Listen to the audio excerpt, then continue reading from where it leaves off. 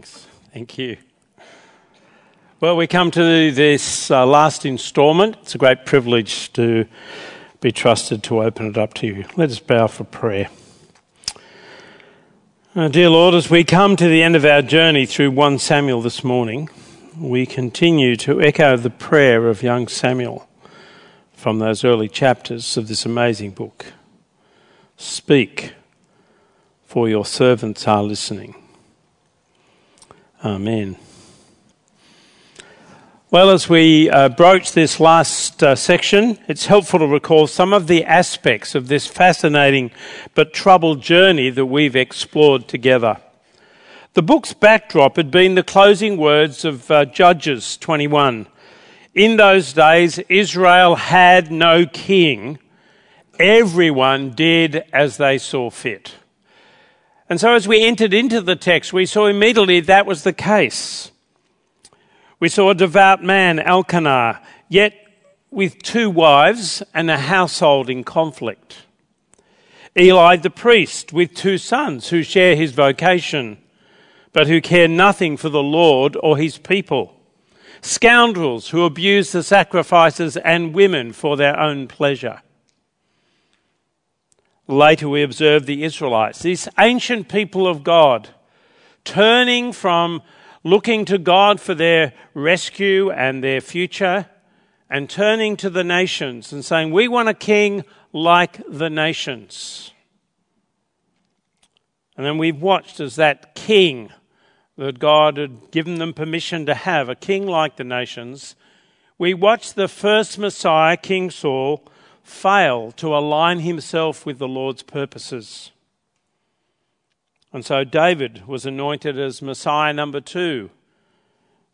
He was God's chosen appointment. And then we followed the developing and complex story of conflict and succession. As Messiah 1, Saul sought to destroy Messiah 2, David. But we've been more than observers on this journey, haven't we? In these chapters, we've regularly recognized our own footsteps. We also live in a society where everyone does as they see fit. Increasingly, Christian values are jettisoned by a world that doesn't believe God has much involvement anymore. We play life on an oval with no boundary markers, so no one actually knows what's in and what's out. We experience opposition, along with all the other troubles and trials of human existence in a community that persistently turns its back on its creator. Like the characters in Samuel, we have also been called to follow. We're called to follow in a sin-saturated society, which means we'll endure all manner of broken world experiences, as the New Testament repeatedly reinforces. For example, in James 1:2, consider it pure joy whenever you face trials of many kinds. Notice it says whenever, not if you face trials.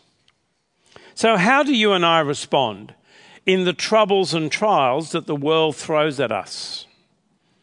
When family and friends reject our faith, when we're ridiculed for holding to Christian values, when we're betrayed by our spouse or a work colleague, when a link to an inappropriate web page pops up in an unsolicited email, how do we respond? When our children or parents make choices that oppose Jesus, when we're diagnosed with a terminal diagnosis, or a chronic, painful illness. When an accident leaves you paraplegic or worse. When a child, a spouse, or close friend prematurely dies. How do we respond when peers urge us to engage in activities which Jesus would frown upon? What about when a loved one is sent to prison, literal or metaphorical, in terms of them experiencing dementia or Alzheimer's? How do we respond when we come to retirement and discover we appear to have lost our purpose, our direction, and our identity? What about when a fellow believer hurts us intentionally or unintentionally? How do we respond?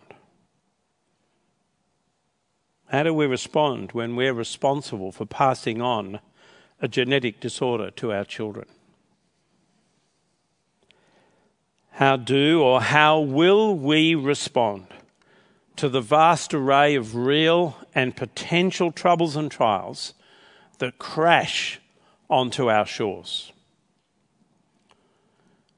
Today, as we observe the final and vividly contrasting episodes of Saul's decline and David's incline to kingship in these last 4 chapters of 1 Samuel, we'll discover both what to do or how to respond and how not to respond to life's challenges. Firstly, then, let us look at following the wisdom of the world, Saul's demise, from verses 28 and 31. Now, like all good storytelling, the final scenes of 1 Samuel create a tension for us. We already know from chapter 27 that David, to escape the persistent and relentless approach of Saul to try and kill him, has escaped to the enemy, to the Philistine territory. He's now living with permission in Ziklag under the authority of the king of Gath, Achish, one of the kings of the Philistines. David has been doing raids and getting goods, and saying he's been attacking Judah, but of course he's been attacking the other enemies and ensuring that no one could find out. And Achish has been bluffed. By the time we get to chapter 28, Achish has now made David his bodyguard. He's now his right-hand man. But the Philistines are now gathering together, all of the cities of the Philistines, to fight a great war against Israel and to push them back and to seek to kill King Saul. And David is part of the troop because he's the bodyguard of one of their kings. So both David and Saul are in life-threatening situations. David might get found out. Saul is being threatened by a massive army. How will this sticky situation unfold? Now, we'll have to wait for David's story to be unravelled, but Saul's response to this crisis is developed in chapter 28. But before they even get into that detail, we're given 2 bits of very important information to note. In verse 3, now Samuel was dead, and all Israel had mourned for him and buried him in his own town of Ramah. Saul had expelled the mediums and spiritists from the land. And that's meant to be understood as under the authority of Samuel. These 2 bits of information are important, for we're being reminded here that Saul no longer has a word of the Lord. He no longer is the genuine king because there's no prophet, there's no voice of God being spoken into his life from the true king, the Lord of heaven and earth. But Saul had, in his better day, under that lordship, under that leadership of Samuel, had kicked out all those who were seeking to contact the dead and seek for guidance, divination, by other means than the Lord himself. If only Saul had remained obedient to the Lord's word, how different things could have been. But rather he had chosen the path of human logic and wisdom. And we've looked at the details of his failures in chapter 13 and 15. But chapter 8 in verse 5 reveals that this present crisis was now too much for King Saul. He had lost his capacity to lead his people. So we read, when Saul saw the Philistine army, he was afraid, and terror filled his heart. Effectively, his kingdom was ended without divine guidance. King Saul was like a ship adrift at sea without a rudder. as we all are when we fail to remain people of the word and seek God's wisdom. Given this history, Saul's now desperate desire for a word from the Lord, noted in verse 6, was just that, desperate and understandably fruitless. The Lord was silent. Saul was too far gone. Saul then, like a king of all the nations and now utterly despairing, turns to the guidance system of the nations, a spiritist, someone Saul had earlier thrown out of Israel. This is a measure of his moral vacuum, his despairing faith and his failed life. Interestingly, Ephesians 2 verse 12 provides a sort of spiritual description of where Saul finds himself in this part of the story. Having no hope and without God in the world. Saul, of course, wants to see Samuel. He wants help.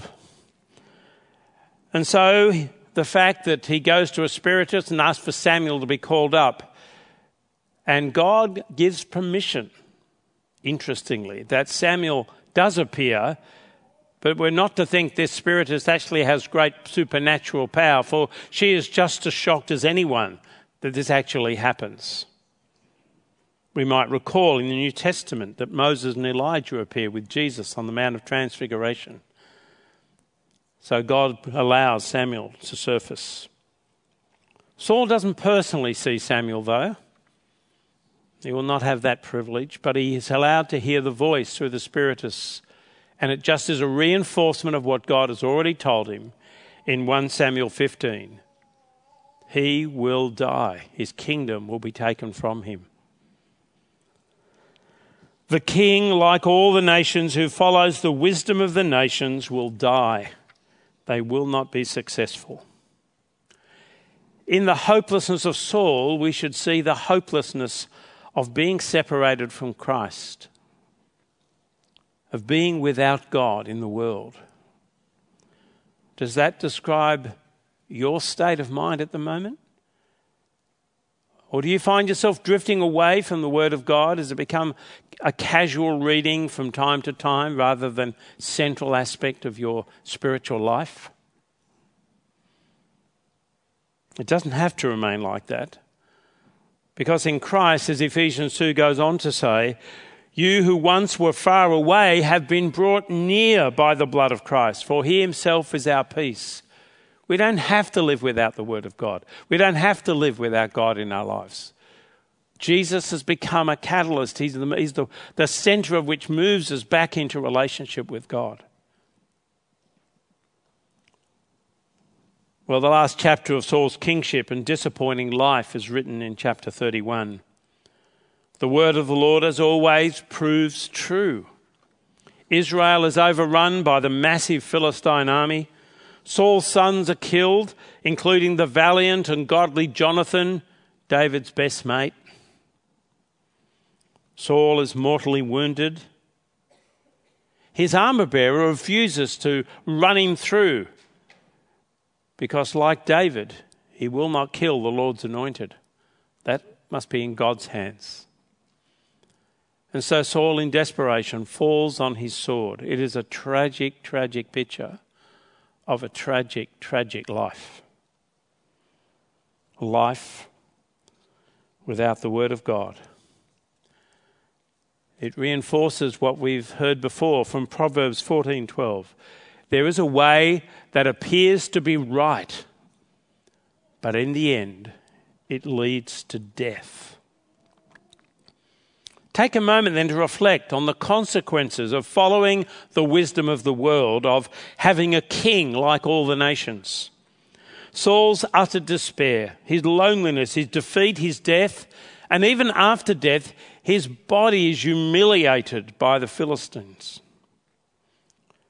He is a person without hope in the world. Human wisdom ultimately miserably fails. I mean, he'd been called up on purpose to kick out the Philistines. That's why Saul had been raised up. This was the enemy pressing in on Israel. He was the answer. The answer they looked for from the nations. And what had happened? At the end of his life, the Philistines take over the cities in Israel. Nothing has changed. Follow the ways of the world and you will not have success ultimately. But the worst tragedy of all is that Saul's disobedience to the word, leading to failure and defeat, spilled over into the ridicule of the Lord. Saul's body is taken and a Philistine gospel emerges. The good news of this gospel was that the king of God's people was dead, and it was celebrated in the marketplaces and the temples of the pagan gods. The Lord was being ridiculed as being defeated by the gods of the Philistines. John Woodhouse makes an insightful application. The Philistine gospel is still to be heard whenever human beings believe they have triumphed over God. Every mockery of God and his people, every expression of scorn towards the Lord Jesus and his followers is a version of the Philistine gospel. My friends, my brothers and sisters in Christ, make no mistake. When we, in either word or work, contradict the life that reflects the generosity and kindness of Jesus, we can, like Saul, bring dishonour to the Lord Jesus, to his name, and we create barriers rather than bridges to the gospel of grace. So where do we find a gospel that answers the false gospel that God is a joke gospel of the Philistines? The answer comes in the gospel of the true Messiah, Jesus, foreshadowed in the life of King David. So we move from the negative, how to face troubles, following the wisdom of the world, to how to face troubles, following the wisdom of the word, David's delight. There's a huge contrast, isn't there, between David and Saul? We've seen that as we've journeyed through these chapters. Let me try and help grasp the fundamental difference. I wonder if any of you have gone to IKEA and you found a wardrobe you think that just fits in that place we need. And it's nice and rectangular, looks simple to build. And so you go downstairs with your trolley and you get a flat pack with lots of screws and bolts and hinges and door handles. And it does have a little bit of paper that has the contents to make sure you've got all you need. And it's also got instructions. Let me just do a bit of a straw poll test here. How many of you are the sort of people that don't need the instructions? Put your hand up. Okay, we know who the Sauls are amongst us. How many of you are the Davids? How many of you refer to that instruction every step of the way? That's me. I know I'm no good without it. Well, they're more like David.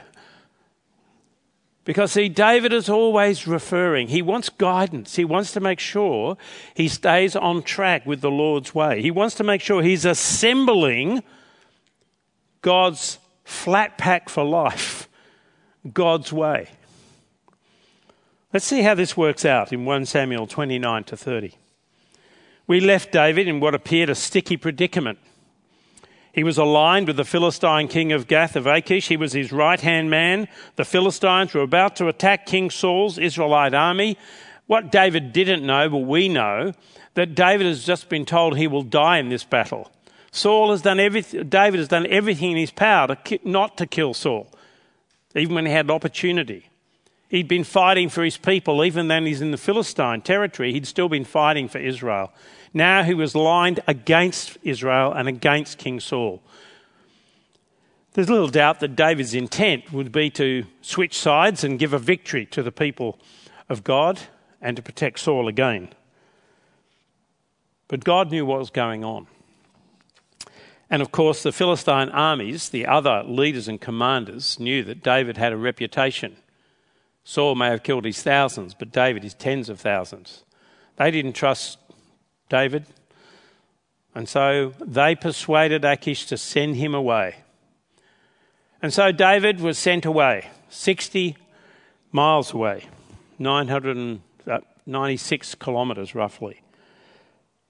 He was sent to the south, back to Ziklag. David would have no involvement in Saul's death. The Lord made sure of that. He was providentially in charge, as always. Well, the arrival in Ziklag saw David and his troops in deep distress, for their town had been burnt down. There was no evidence of any of their members of their family, so they knew they hadn't been killed. They'd been taken away. Their property had been taken, their herds and cattle and everything they owned. But grief quickly turned to bitterness, as we read in verse 6. David was greatly distressed because the men were talking of stoning him. Each one was bitter in spirit because of his sons and daughters.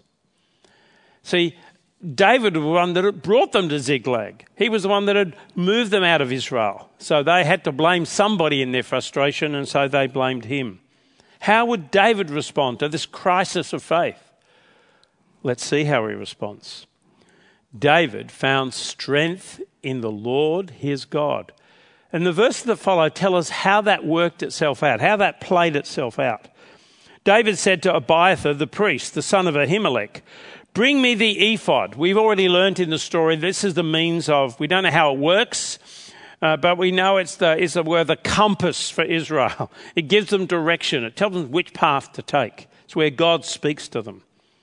Abiathar brought it to him, and David inquired of the Lord, "Shall I pursue this raiding party? Will I overtake them?" "Pursue them," the Lord answered. "You will certainly overtake them and succeed in the rescue." While Saul was visiting a medium, David inquired of the Lord. David didn't hesitate to then obey the Lord's promise, immediately chasing after the marauders. However, the exhausting 96-kilometre 2 or 3 day trip to Ziklag had taken its toll on some of the troops. It was a fairly incredible fast pace that they journeyed. And so 200 find themselves exhausted and unable to continue. So they are left behind, and we discover later, with some of the baggage and the food stocks that they were carrying with them. And the 400 continue on. Providentially, God provides them with an abandoned Egyptian slave from the marauders. After being assured he won't be killed, he tells them the trajectory, the pathway of this marauding party, and they quickly catch up with them. They are just enjoying the spoils of war. They are drinking and reveling. They're not in any sort of state to do a battle. And so David and his 400 men quickly overrun them and get back all their families and even additional bounty from their other places that they had raided. And they return. When they find themselves back with the other 200, the troublemakers of the 400 quickly jack up, and David has to deal with another problem of living in a broken, fallen world. There are too many who want to say, no, the 200 didn't fight the battle. They don't get the bounty. They can take their kids and their family and get out of here. We're not giving them any of the spoils of war. They didn't fight in the battle.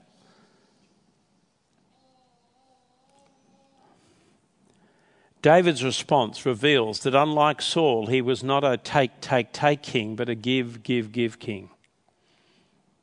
He follows the generosity of his Lord. So we read verses 23 to 24.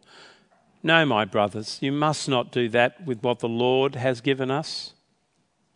He has protected us and delivered into our hands the raiding party that came against us. Who will listen to what you say? The share of the man who stayed with the supplies is to be the same as that of him who went down to the battle. All will share alike." David made this a statute, an ordinance for Israel from that day to this. We see David as the peacemaker, even calling these rabble-rousers to be brothers, so to try and enfold them in the family. Brothers, don't be like this. He insists that the spoils of war were not theirs. They were a gift from the Lord. He insists that greed and selfishness are an unacceptable response to God's gift. To forget grace is to forget God. Finally, David establishes a radical principle of equity. Yes, the 200 had an easier load than the 400 who went into battle. But grace is never about fairness. Grace isn't earned, it is always a gift of God. And gifts of God must be shared. Now we know that chapter 21, the last chapter, and chapter 29 and 30 are simultaneous. They're going on at the same time. And so when David declares, unknowing himself, that all will share alike and makes this a statute, he's making his first statute as the new king of Israel, because Saul is already dead. The first law is one of generosity. This incident and David's response to it point to the kind of king he was to be, and the kind of beginning, a radical principle of grace and generosity that should mark the kingdom of God and the kingdom that was to be established. Let it also be something that reigns in our day. May generosity and grace ooze out of us at every turn. May generosity and grace mark all of our relationships. Today we've noted how Saul was Lord-less and David Lord-full. Saul's default is to follow the wisdom of the world. Human logic, self-interest, superstition, anything but attend to the word of the Lord. He's been a true reflection of a king like the nations, and the outcome had been Saul's demise. David's default was rather to follow the wisdom of the word. He frequently seeks the mind of the Lord. He obeys the word immediately. He acknowledges the Lord at almost every turn and embraces the values of the Lord by establishing generosity and grace as the foundations of Israel's life together. The outcome, David's delight. Unlike the kings of the nations, Israel's kings were not autonomous. They were called to follow the Lord. That's what we've kept seeing over and over again, hence the title of our series. The word of the Lord was to be the king's compass, the guide to his steps. Or if you prefer, the word of the Lord is the table of contents and instructions for God's flat pack of a God-honouring life. Is that the sort of life we're constructing? Are we attending to its teachings and we make ethical decisions when we think about how we'll spend our money or how we will face the next trouble that crashes at our door? 1 Samuel has over and over again reminded us that we are called to follow. Of course, we live in the glorious light of the last Messiah, King Jesus, the one who perfectly demonstrated what the call to follow demanded. As the dark shadows of the cross and evil rose, he bowed the knee in the Garden of Gethsemane and declared, "Abba, Father, everything is possible for you. Take this cup from me." The thought of the cross was overwhelming. The thought of being separated from his Father was beyond comprehension. He wanted out of this, yet his final words in that prayer, "Not what I will, but what you will." And that surrender of the last Messiah to the word of the Lord overflowed in the rescue of the world from sin, death, and hopelessness. The great Easter events that we'll turn to next weekend. But let us also recall that while King Jesus walked our planet and the grime of our streets gathered on his feet, he spoke words of wisdom about the essence of discipleship.